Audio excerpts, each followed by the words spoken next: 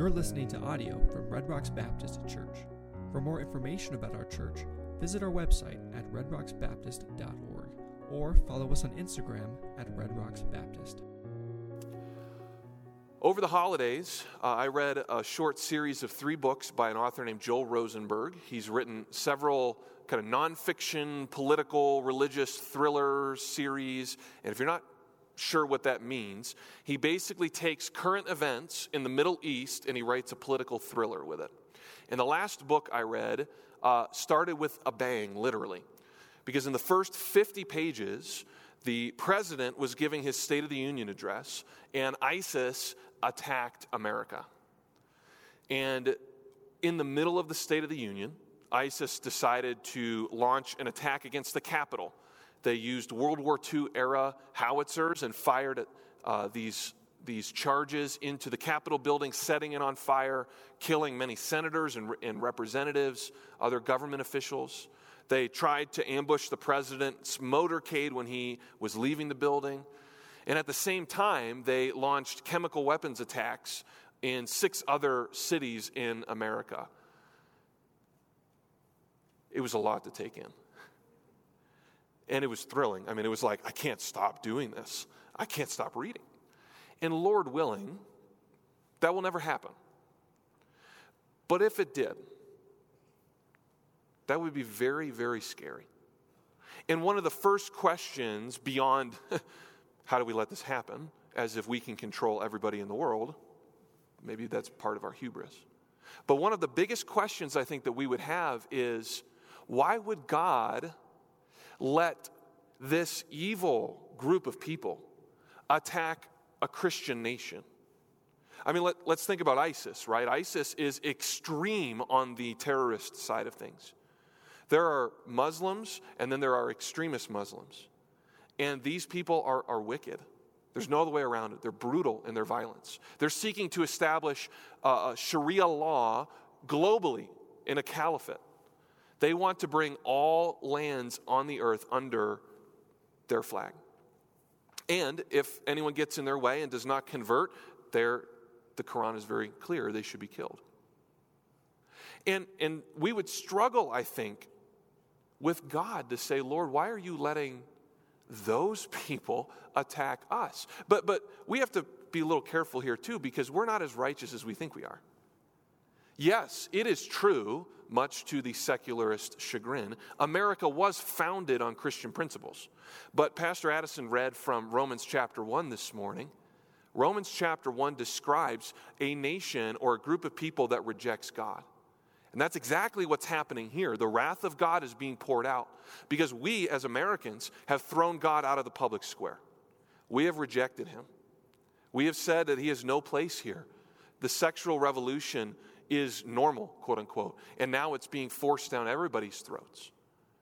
Murder is masquerading as a woman's choice and as a compassionate end-of-life option. Injustice is rampant. And there are a lot of people who languish in these situations. Drugs and gambling just continue to multiply and grow. And I think if you were to take any one of those issues, as Christians, what should our response be? It should be brokenness and grief because our nation is sinful. We want revival to come to our land. And that's exactly the situation Habakkuk found himself in. Now, America is not God's chosen people. Let's be very clear about that. Habakkuk was a prophet of Judah, living in the late 600s BC. And he was part of the people of God. They had received the covenants. They had received the promises. And yet they were people who were disobeying the law. They didn't serve God the way that they ought. They didn't worship him the way that they ought. Injustice was rampant in the land. He talks about it in his book. And so he takes this burden to the Lord, as we ought to do. The burden of injustice and sin and evil in our land. Habakkuk takes it to the Lord in chapter 1, verses 2 through 4, and says, Lord, how long is it going to be before you answer? Why are you allowing injustice to go unpunished? And God says, well, Habakkuk, I see what's going on. And I have an answer for it. But it's going to surprise you. Hold on to your hat. I'm going to send the Babylonians to conquer Judah, to correct them, to chasten them. And Habakkuk is flabbergasted. Lord, did I hear you right? You're going to take, okay, I admit, Lord, we have our own problems. That's what he's saying. But he was really struggling that a more wicked nation would come and judge a more righteous one. And that's where we pick up in the text. Habakkuk has a dilemma. Lord, why would you permit something more evil, someone more evil, to overcome someone more righteous? And what does he do? Well, like he did at the beginning of the chapter, he comes to the Lord. And that's in Habakkuk 1, verse 12. And we'll read through verse 17 here. That's where he is today. Why would God use a nation more wicked to punish a less wicked nation? Well, let's look at the scriptures. Habakkuk says, addressing the Lord, are you not from everlasting, O Lord my God, my Holy One? We shall not die. O Lord, you have appointed them for judgment. O rock, you have marked them for correction. You are of purer eyes than to behold evil, and cannot look on wickedness. Why do you look on those who deal treacherously, and hold your tongue when the wicked devours a person more righteous than he? Why do you make men like the fish of the sea, like creeping things that have no ruler over them? They take up all of them with a hook, they catch them in their net, and they gather them in their dragnet. Therefore they rejoice and are glad. Therefore they sacrifice to their net and burn incense to their dragnet, because by them their share is sumptuous, their food is plentiful. Shall they therefore empty their net and continue to slay nations without pity? And if there's ever a case of ending on a minor key, this is it. This is Habakkuk's dilemma. You see, there's a second dialogue that he's having with the Lord. Last week we covered the first in chapter 1, verses 2 through 11. This is the beginning of his second dialogue with the Lord. And his dilemma is, why, God, would you use a nation more wicked to punish a less wicked one? That's the big question.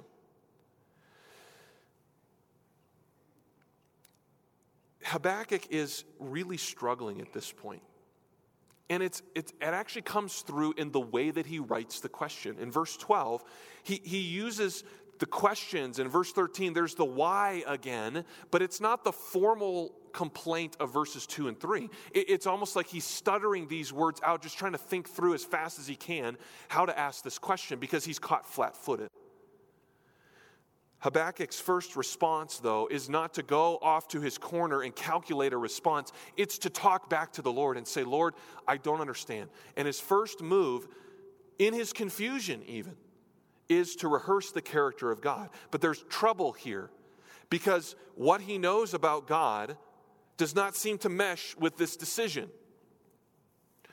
Instead of finding comfort from the character of God, there's more confusion. Look at it, though, how he rehearses the character of God. There are 4 attributes he mentions in verse 12. Verses 12 and 13, sorry. Verse 12, though, he begins, are you not from everlasting? O Lord my God, my Holy One, we shall not die. He's affirming God's eternality, that God always has been and always will be. He is unchanging. And that last phrase, we shall not die, is probably better translated, you shall not die, which is affirming God's immortality. God is from beginning to end. He's Alpha and Omega. He has no creation moment. He has no moment where he will cease to exist. He will not die. Second, Habakkuk looks to God's sovereignty. He says, O Lord, you've appointed them for judgment. You've marked them for correction. God essentially was choosing to use these people. These mighty Babylonians were in the palm of God's hand. And God was using them to enforce justice. But then Habakkuk cites God's protection. He calls God his rock. You see that at the end of verse 12? O Lord, you are my rock. A rock was a place that you could go for protection and safety, a place to hide in, a place of stability. And then in 12 and 13, he references God's holiness. My Holy One, you are of purer eyes than to behold evil, and cannot look at wickedness. God is holy and perfect and pure. And yet, what Habakkuk knows about God and what God has ordained do not seem compatible, which leads Habakkuk to his next question, which is a familiar one. Why? Why, Lord? Twice he asks this question, and the Net Bible, NET, captures the heart of this question well. It translates this verse this way. So why do you put up with such treacherous people? Why do you say nothing when the wicked devour those more righteous than they are? And what he's saying is, God, this doesn't seem to be just or holy or loving. And this wasn't just one of these theoretical questions. He wasn't walking out to the local coffee shop and having a discussion with his seminarian friends. The Babylonians were coming. God was on the move. And so Habakkuk raises this question and then points it directly to the situation at hand in verses 14 through 17. And he uses a metaphor. Maybe it took a little turn for you as we read it to begin with. It did me the first time I read it. Like, why is he talking about fishing? A dragnet and fish, and what's going on here? Well, Habakkuk is using a metaphor. He says in verse 14 that God has created people like the fish of the sea who teem in the ocean. And the Babylonians, verse 15, they come along and they're like fishermen. And they're casting their net in and just dragging it along and pulling up fish indiscriminately and capturing whole nations in their net. And then they boast of it. They brag about it. They rejoice and are glad, verse 15. And in verse 16, then they do something which would be totally illogical. I have never seen a fisherman, whether a recreational fisherman or professional one, after they make a catch of fish, take their pole or take their net and set it up on rocks and bow down before it and worship it. I've never seen that. Now, several of you fish, and maybe you can correct me later if you've done that. But that's what these people do. Verse 16 says that they sacrifice to their net and burn incense to their dragnet. They're worshiping the very instrument of their conquest. That references kind of refers back to verse 11 that says their God is their military strength. It's the military that enriches them and allows them to live in luxury. That's the end of verse 16. Their food is sumptuous and plentiful. They're living in luxury. And so verse 17, Habakkuk is raising a heavy question. Shall they continue? Are you going to let them keep doing this, God? How long before someone, looking at you, Lord, how long will it be before you stop the evil? Why do you remain silent when the wicked swallow up the righteous? Habakkuk has a point. It doesn't seem holy or right. And again, we'll see this in a moment. His tone is not demanding or argumentative. It's humble. And God is going to come and answer him. And God's answer is chapter 2 and some of chapter 3. And God has several parts to his answer that are instructive for us. We'll see one of those parts to his answer today. But before we move on and see God's specific answer in this chapter, we need to try to answer this question from the rest of Scripture, because this is a big question. Why would God let a wicked nation judge a more righteous one? Why would God send evildoers to judge those who are doing less evil? And our first impulse, my first impulse, is to say, well, God, that's not fair. That's not fair. Anyone else feel that way? It's not fair. There are a lot of people who feel that way. And the fairness issue is so difficult because in our eyes, it isn't fair. But you see, God doesn't look at humans and grade us on a curve. He doesn't look down and say, oh, okay, well, you're a B+ sinner. You're a C- sinner. You're an A+ sinner. That view of fairness and making God act the way we think is fair actually means that we're not taking Scripture's view of sin. Because Romans 3 says very clearly, there is how many righteous? No, not one. And so when God looks at humanity, he's not looking at some pretty good sinners and some pretty bad sinners. He's looking at people who are totally unrighteous. And if we look at a sliding scale like this, we start thinking about a works-based approach to God. That, hey, I'm a little better than the next person, so God, you ought to treat me a little better. Is that how we got saved? Is that how we were born again? Praise God, it's not. It's all of grace. Because God says to us, you're dead in your trespasses and sins. And so the fairness issue, as natural as that is for us, has to be resisted. The notion of some being more righteous than others is a human distinction. Now, does God judge some sins more severely in this life? Yes. But to say, I'm more righteous than the next person, so you should treat me differently, is not gospel truth. To say, Lord, I'm totally dependent on your grace, that's the gospel. So let's take this from another angle. Can a holy God use evil and remain holy? Can a holy God use evil and remain holy? Yes. Because God's holiness is so pure that he's not tainted by our sin. I'll give you an example. When Jesus was on this earth and he walked around healing people, he healed a group of people called lepers. Leprosy was a very contagious skin disease. And in the Old Testament law, lepers were not allowed to touch anyone or anything. And if they touched someone, they would transfer their sickness to that other thing or object or person. But you know how Jesus healed lepers? He touched them. And his holiness and power was so great that he was not contaminated by them, but his purity healed their sickness. Can God use unholy people to accomplish his will? Yes. He is not tainted by our holiness. Further, a holy God only uses unholy people in this life. I am your pastor. I sin a lot more than I wish I did. I am unholy. Before God, I'm considered righteous. If you're a believer in Jesus, before God, you are considered righteous. But are you perfect? Do you have things about you that you say, you know what? I could commend myself to God. Hey, God, I'm pretty good at this area. You should use me over here. He only has unholy people to use. He has no one else at his disposal.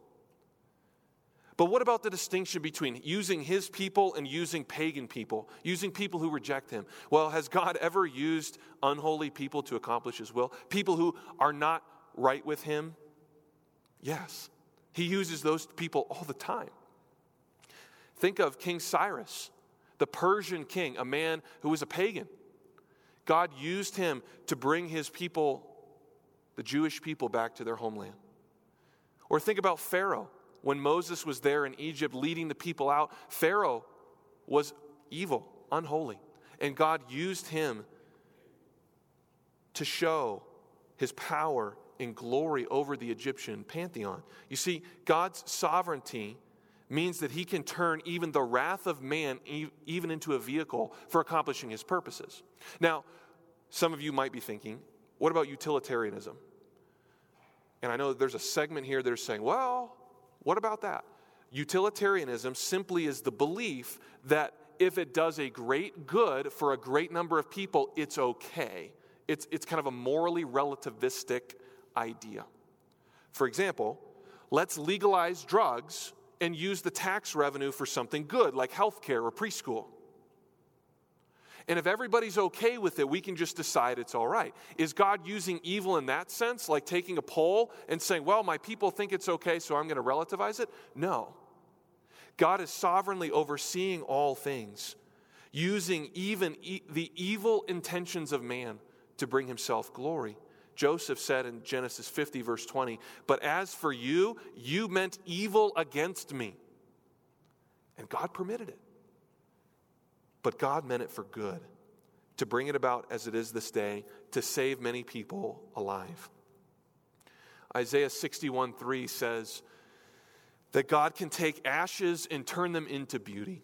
And as we mentioned last week, the greatest masterpiece of God taking ashes and evil and creating something beautiful is the cross of Jesus. Where wicked men, Peter preached in Acts 3, wicked men killed the author of life, and God raised him up and exalted him to his right hand. God sovereignly chooses to use evil people to accomplish his will, even if that doesn't seem fair to us. And frankly, I think we can be glad about this, that he's able to use evil things for his glory, because if he couldn't, then he wouldn't be wise enough or strong enough or good enough to use our suffering and give it purpose. Now, that doesn't mean that answers to suffering are easy. It doesn't mean that, we can go glibly through life whistling like Pollyanna in our rooms. You may be sitting on an ash heap right now, thinking, I can't see forward. I have no path forward. Wondering why God has permitted something evil in your life. But again, it is only the biblical worldview that can call evil for what it is and not fall into despair. And Habakkuk is teetering. He knows that God is going to answer in some way. He doesn't know how or when. And for you and I, answers may not come quickly. We may have to wrestle for long periods of time. And so what are we supposed to do in our wrestling? I think we can imitate Habakkuk's posture. In verse 1, he says of chapter 2, I will stand my watch and set myself on the rampart or the wall and watch to see what he will say to me and what I will answer him when I'm corrected. This is Habakkuk's posture. He's waiting for God to answer, like a sentinel upon the city walls, watching and waiting. And he's waiting quietly for God, because how does God often speak to us? In the noise and the shouts and the demonstrations of fireworks?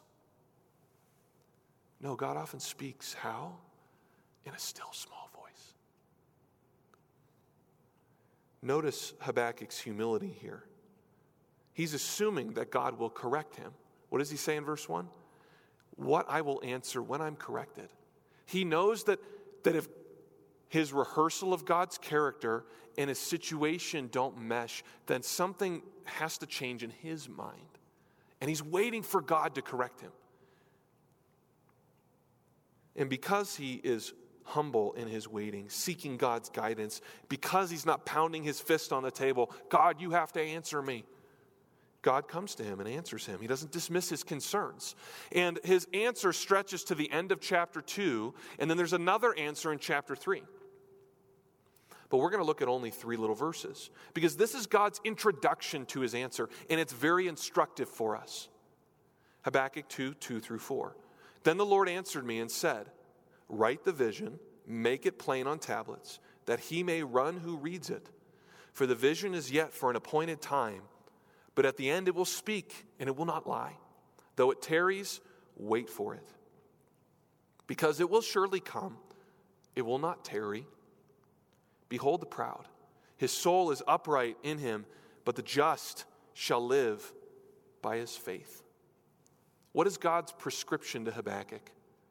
Basically, the first thing he says is, Habakkuk, live by faith. That's where we get our theme for the year. Habakkuk, live by faith. In verse 2, God commands him to write the vision on tablets. That probably refers to the vision in chapter 3 that we'll see in a couple weeks. And then he's supposed to make it plain, and these tablets were probably wooden tablets. And in the last part of verse 3 is interesting, that he may run who reads it. And there's 2 ways you can take that. The commentaries are split. One of them would be like a herald needs to be able to carry this message and then proclaim it when he runs. The other option would be that those who see this message can quickly read it as their eyes run along it. Like a billboard. Think of a billboard as you're driving down the highway. You can easily see where you're going. There are good arguments for both. Either way, what's the point? The point is that God wants Habakkuk to write this down in a way that's very clear. Now, this vision that's coming that he's supposed to write, verse 3 says, is going to take a little while. The vision is appointed. I have a set time that I'm going to show this to you. So if there's a delay in my answer, God is saying, Be patient. Wait. Twice he says, wait for it. It will surely come. It will speak. Wait for it. Be patient. And then verse 4, God really gets to the heart of the issue. And he says, when you are waiting on me to answer, there are two options you have. First, behold the proud. His soul is not upright in him.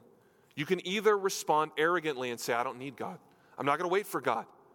And if you turn away from God, you really are turning to yourself in self-sufficiency.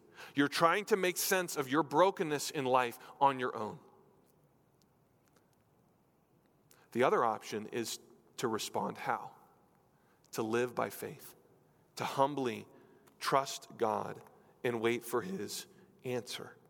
And that's the question that we face today. In your brokenness, in your suffering, you can either respond arrogantly or humbly. The arrogant reject God and trust themselves. And the sin of self-sufficiency, I can't even say it. The sin of self-sufficiency, trusting in myself, is so subtle and poisonous. Because it deceives us into blaming God for our problems because he's not answering us. He's not doing it according to our timing or our will. And yet, it's our self-sufficiency that's the real problem. The righteous person, though, in contrast, lives by faith even when they don't understand or don't see how God is working. So in your brokenness, please, wait for the Lord. If it seems like God is taking forever to answer, Psalm 27:14, wait on the Lord. Be of good courage. He will strengthen your heart. Wait, I say, on the Lord. Now this phrase, the just shall live by his faith, that may be familiar to you for good reason. It really is the very heart of the gospel. And it's quoted 3 times in the New Testament. Romans chapter 1, verse 17 quotes this. Galatians chapter 3, verse 11 quotes this. We're going to study the book of Galatians after Habakkuk and pick up this quote for this reason. The just shall live by faith. Justification, being declared right with God, is by faith. And Romans 1:17 is telling us that those who are justified by faith continue to live the Christian life by faith. From faith to faith is what the text says. The third reference in the New Testament is in Hebrews 10:37 and 38. And that passage is actually most similar to Habakkuk. Because what Hebrews 10 and 11 is telling us is that as long as we are in this life, we are pilgrims and sojourners. And it is our faith that guides us through the suffering of life into glory. This is a huge, huge aspect of this book.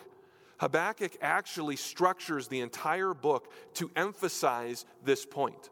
Now, occasionally, I like to get a little nerdy, and I'm going to assume that many of you are in the boat with me. This book, I think, is laid out with a specific structure. It's called chiasm. The Greek letter chi is our letter X.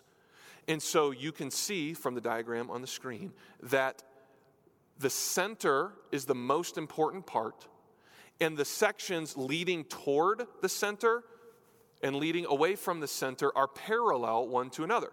So Habakkuk has a burden at the beginning of the passage, and by the end of the book, his burden is replaced with trust. God then responds to Habakkuk at the beginning, and there's a parallel response from God in chapter 3. Habakkuk articulates his dilemma. At the beginning of chapter 3, he expresses a request. God gives a command, as we've just seen in chapter 2, verses 2 through 4. And then God continues in verse 5 through 20 to explain his judgment. And at the heart of the book of Habakkuk, and at the heart of the gospel, and at the heart of the Christian life is this little phrase: the just will live by faith. What this reveals to us is our critical need to live by faith in life's brokenness.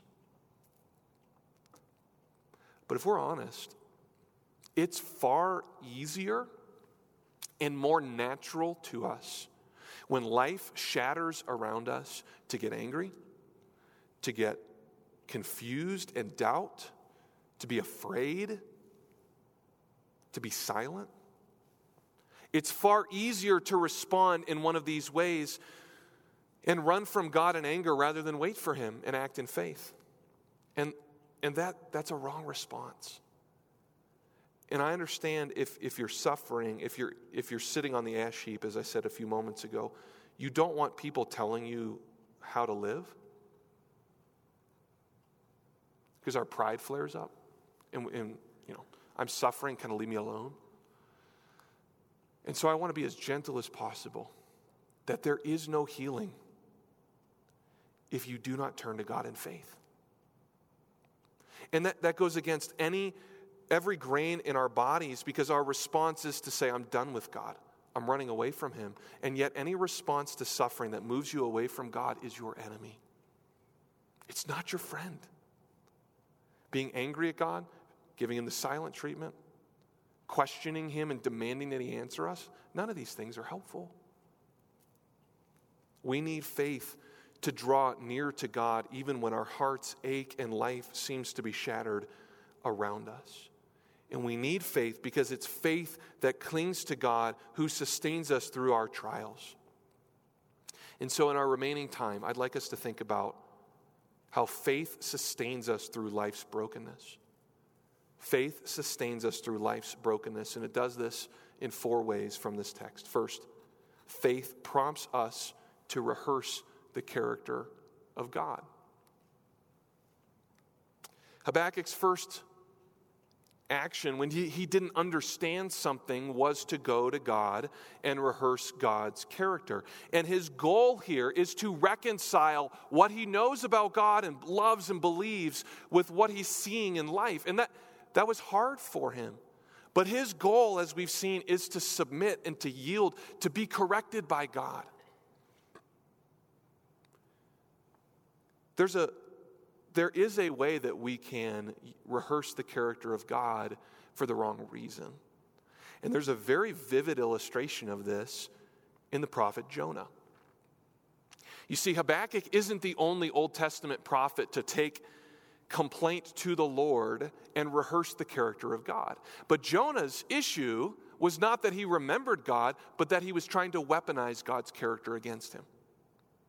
You say, how so? Well, Jonah's story is fairly well known.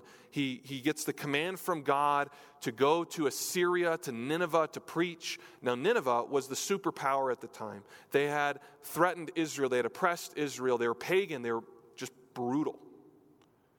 And Jonah doesn't want to do it, so he runs away. And then he's thrown out of the boat, swallowed by a whale, or swallowed by a great fish, as the text says.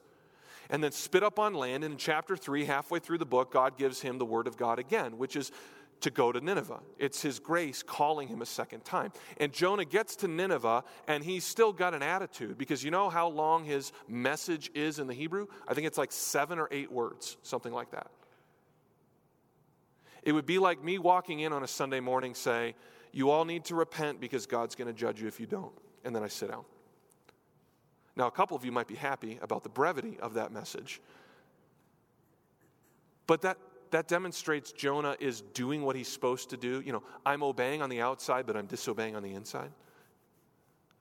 And so he then goes out of the city, hoping to watch God pour out some disaster like Sodom and Gomorrah again and rain fire down on the city. But the city repents. Praise God. And Jonah's ticked. He's stewing about it.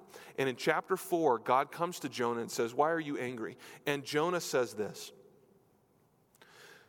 He prayed to the Lord and said, Lord, was not this what I said when I was still in my country? Therefore I fled previously to Tarshish, for I know, you're a gracious and merciful God, slow to anger and abundant in loving kindness, one who relents from doing harm. Therefore, O Lord, please take my life from me, for it's better for me to die than to live. He is quoting God's self-revelation from Exodus 33 and 34 and saying, I'm unhappy because you are merciful and gracious and loving. Jonah illustrates this danger of using God's character against him. And we have to admit, suffering warps our perspective. It makes us see things differently, which is why in suffering, remembering God perhaps can cause doubt or discomfort. And yet, the character of God is true north, the sunshine that breaks through the clouds. So we have to hold fast to what we know. We have to hold fast to what we believe about God. And this decision, as we've seen from Habakkuk, to rehearse the character of God led to greater questions. And you may be in that boat.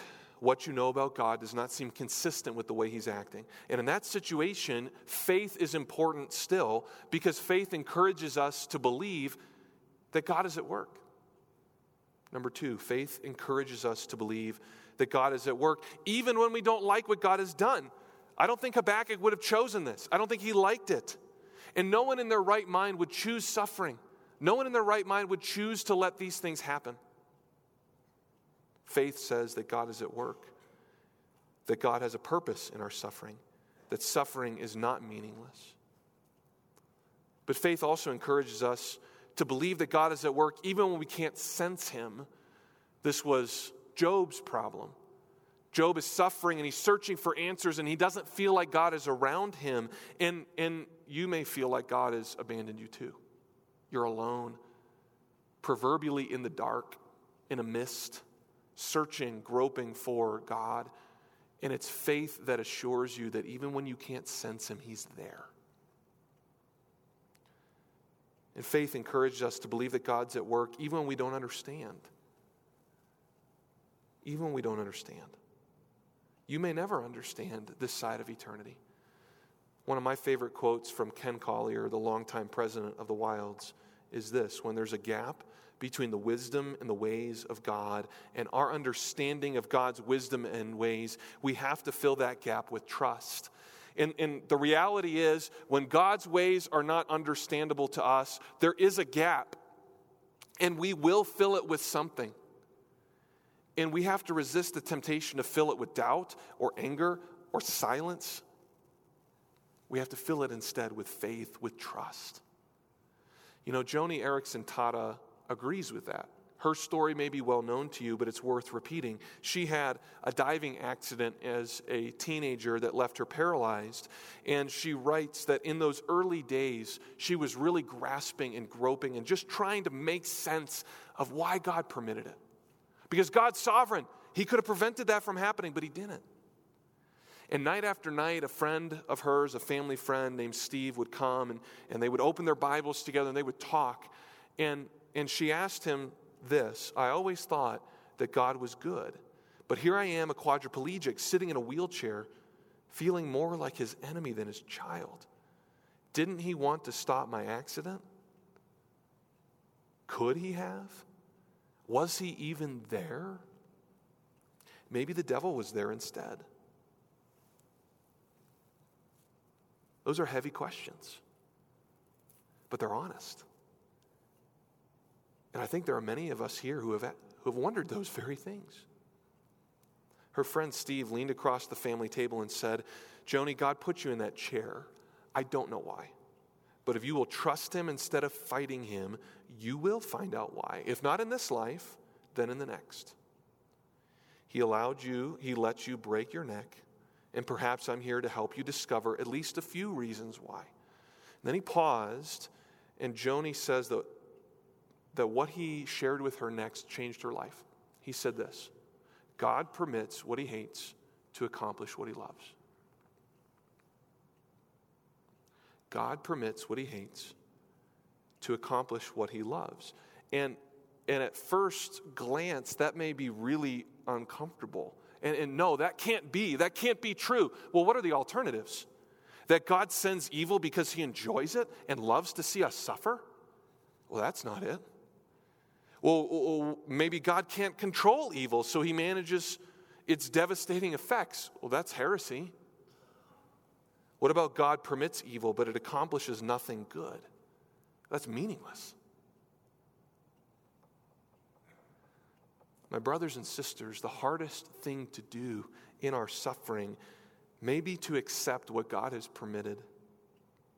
But that acceptance, that humble submission, is itself an act of faith. Faith believes that God is in control and God will use this suffering for His glory and your good, even if you don't like it or don't understand. Because ultimately, you don't have to understand your pain to believe that God is in it with you. You don't have to understand your suffering to believe that God is there with you in it. And letting go of the why question or not having an answer to that in this life is hard. There are loose ends in my life that I wish I knew the answer why. But are we going to get so hung up on why, that we miss the fact that God is still there? It's faith that encourages us to believe that God is at work even in the pitch darkness. And when we sit in the darkness, faith fosters humble patience upon the Lord to wait for Him to act. Faith is what tells us to be patient. And you may need to be still in your suffering. I don't know your situation well. You may be going through some things that you just have to be patient. You have to be like Habakkuk and wait on the wall. And if you're agitated in your grief, it may be that because you are noisy in your soul and agitated in your heart, that may be the very reason why God has not shown you an answer. Perhaps God has not answered you because you're not ready to receive it. So again, as gently as I can say, confess that to the Lord.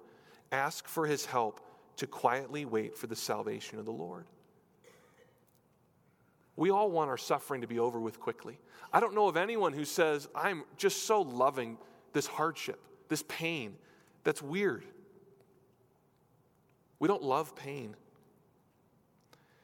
But the fact is, God may not alleviate the suffering immediately. He may not alleviate the suffering at all. He may allow you to sit in the hardship.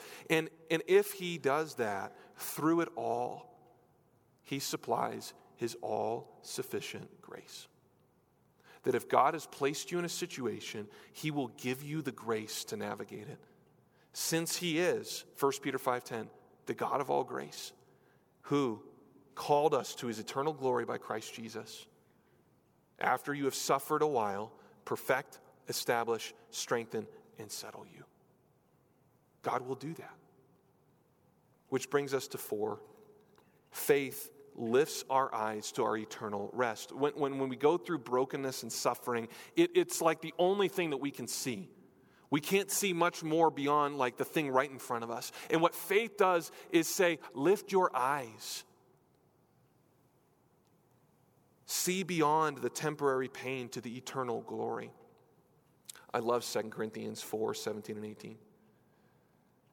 Because it gives us the necessary perspective. It appropriately weights the suffering we have in this life as compared to the eternal glory. Paul writes, for our light affliction, which is but for a moment, it's light and temporary, he says, is working for us a far more exceeding and eternal weight of glory. While we do not look at the things which are seen, but the things which are not seen. For the things which are seen are temporary, but the things which are not seen are eternal. There are a lot of heavy things in this life.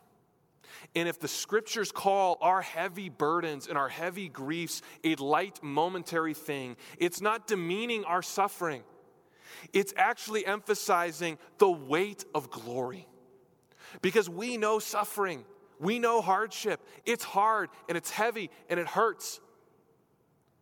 And we can't imagine the weight of glory to come. And that's what faith does. What is faith's role in suffering? Faith is our lifeline that clings to the Lord through life's brokenness. It's what propels us toward our heavenly home, putting one step in front of the other. It's what empowers us to live a godly life, suffering for His glory. It's the rope that clings to the Lord Jesus, who is the anchor of our souls. It's the oxygen that we breathe, our lifeline in our Christian life. Yet, in our suffering, a tremor emerges from the deeps. And a question is raised in our minds, perhaps. What if my grip slips? What if I can't endure? What if my faith fails? And if you're in that space, you need to rest in Jesus' promise. He will hold you fast. Be assured, Jesus clings to us. I give unto them, he says, eternal life. No one shall snatch them from my hand. Jesus sustains our feeble faith. And so, as Jude 24 and 25 says, our Savior is able to keep you from stumbling, and he will present you faultless before the presence of his glory with exceeding joy. To him be the glory both now and forever. Amen. Let's pray together. Father, we need your grace. You've called us as your people, the just, to live by our faith, and it's so hard. So all over this room, we cry out to you, individually in our suffering, through our health issues, through our loss, through our challenges, through the trials that lay in front of us. We just ask for your strength, and we need faith. And we trust in your grace that is all sufficient, that will sustain us, that will support us, because you are a God of grace who's promised it to us. So for those that are suffering, their lives are broken today, we pray that you would heal them, Father, as they trust.